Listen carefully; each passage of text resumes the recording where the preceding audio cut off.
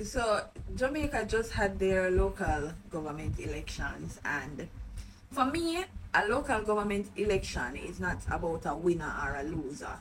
Because I like say the general election where you can say, all right, the prime minister is now from the Jamaica Labour Party, or the prime minister is now from the PNP. So say you know who definitely won this. So for me, the local government elections is more so an indication of how the people feel about the current government and who might form the next government when the general elections are called. But Andrew Holness had this to say. Have won the local government.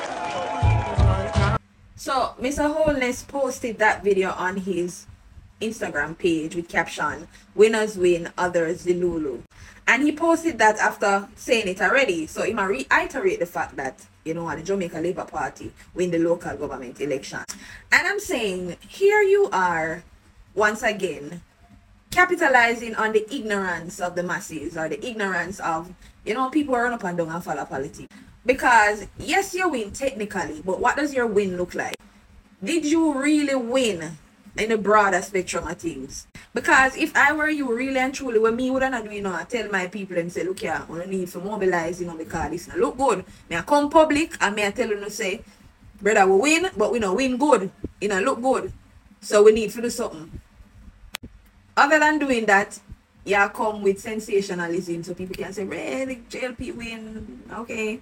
But take a listen to this clip where Mark Golden is breaking down why he thinks the PNP actually won. The votes were finally counted yesterday to completion, but there's still this discussion about who won the election, and sometimes who won is based on how you look at the results. Right. So in your mind, how do you justify a PNP win in this situation?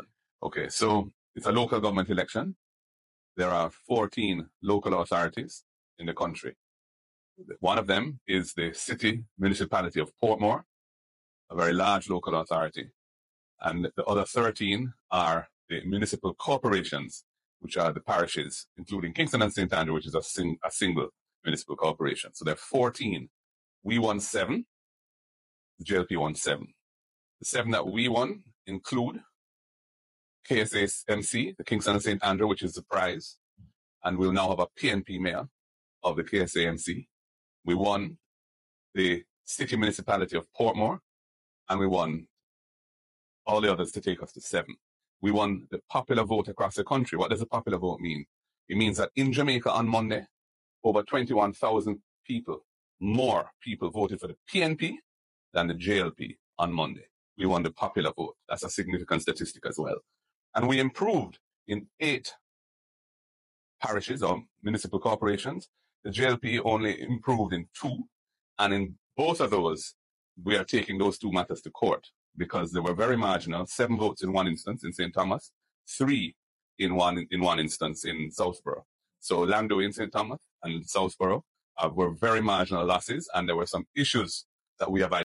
So when you actually look on the numbers and really analyze the whole thing, did the JLP actually win? I don't know. Wanna tell me? Comment below and tell me how it really look. But before I go, listen to Emily Shields. A local government election is control of the municipal corporation, the KSAC, particularly the mayor.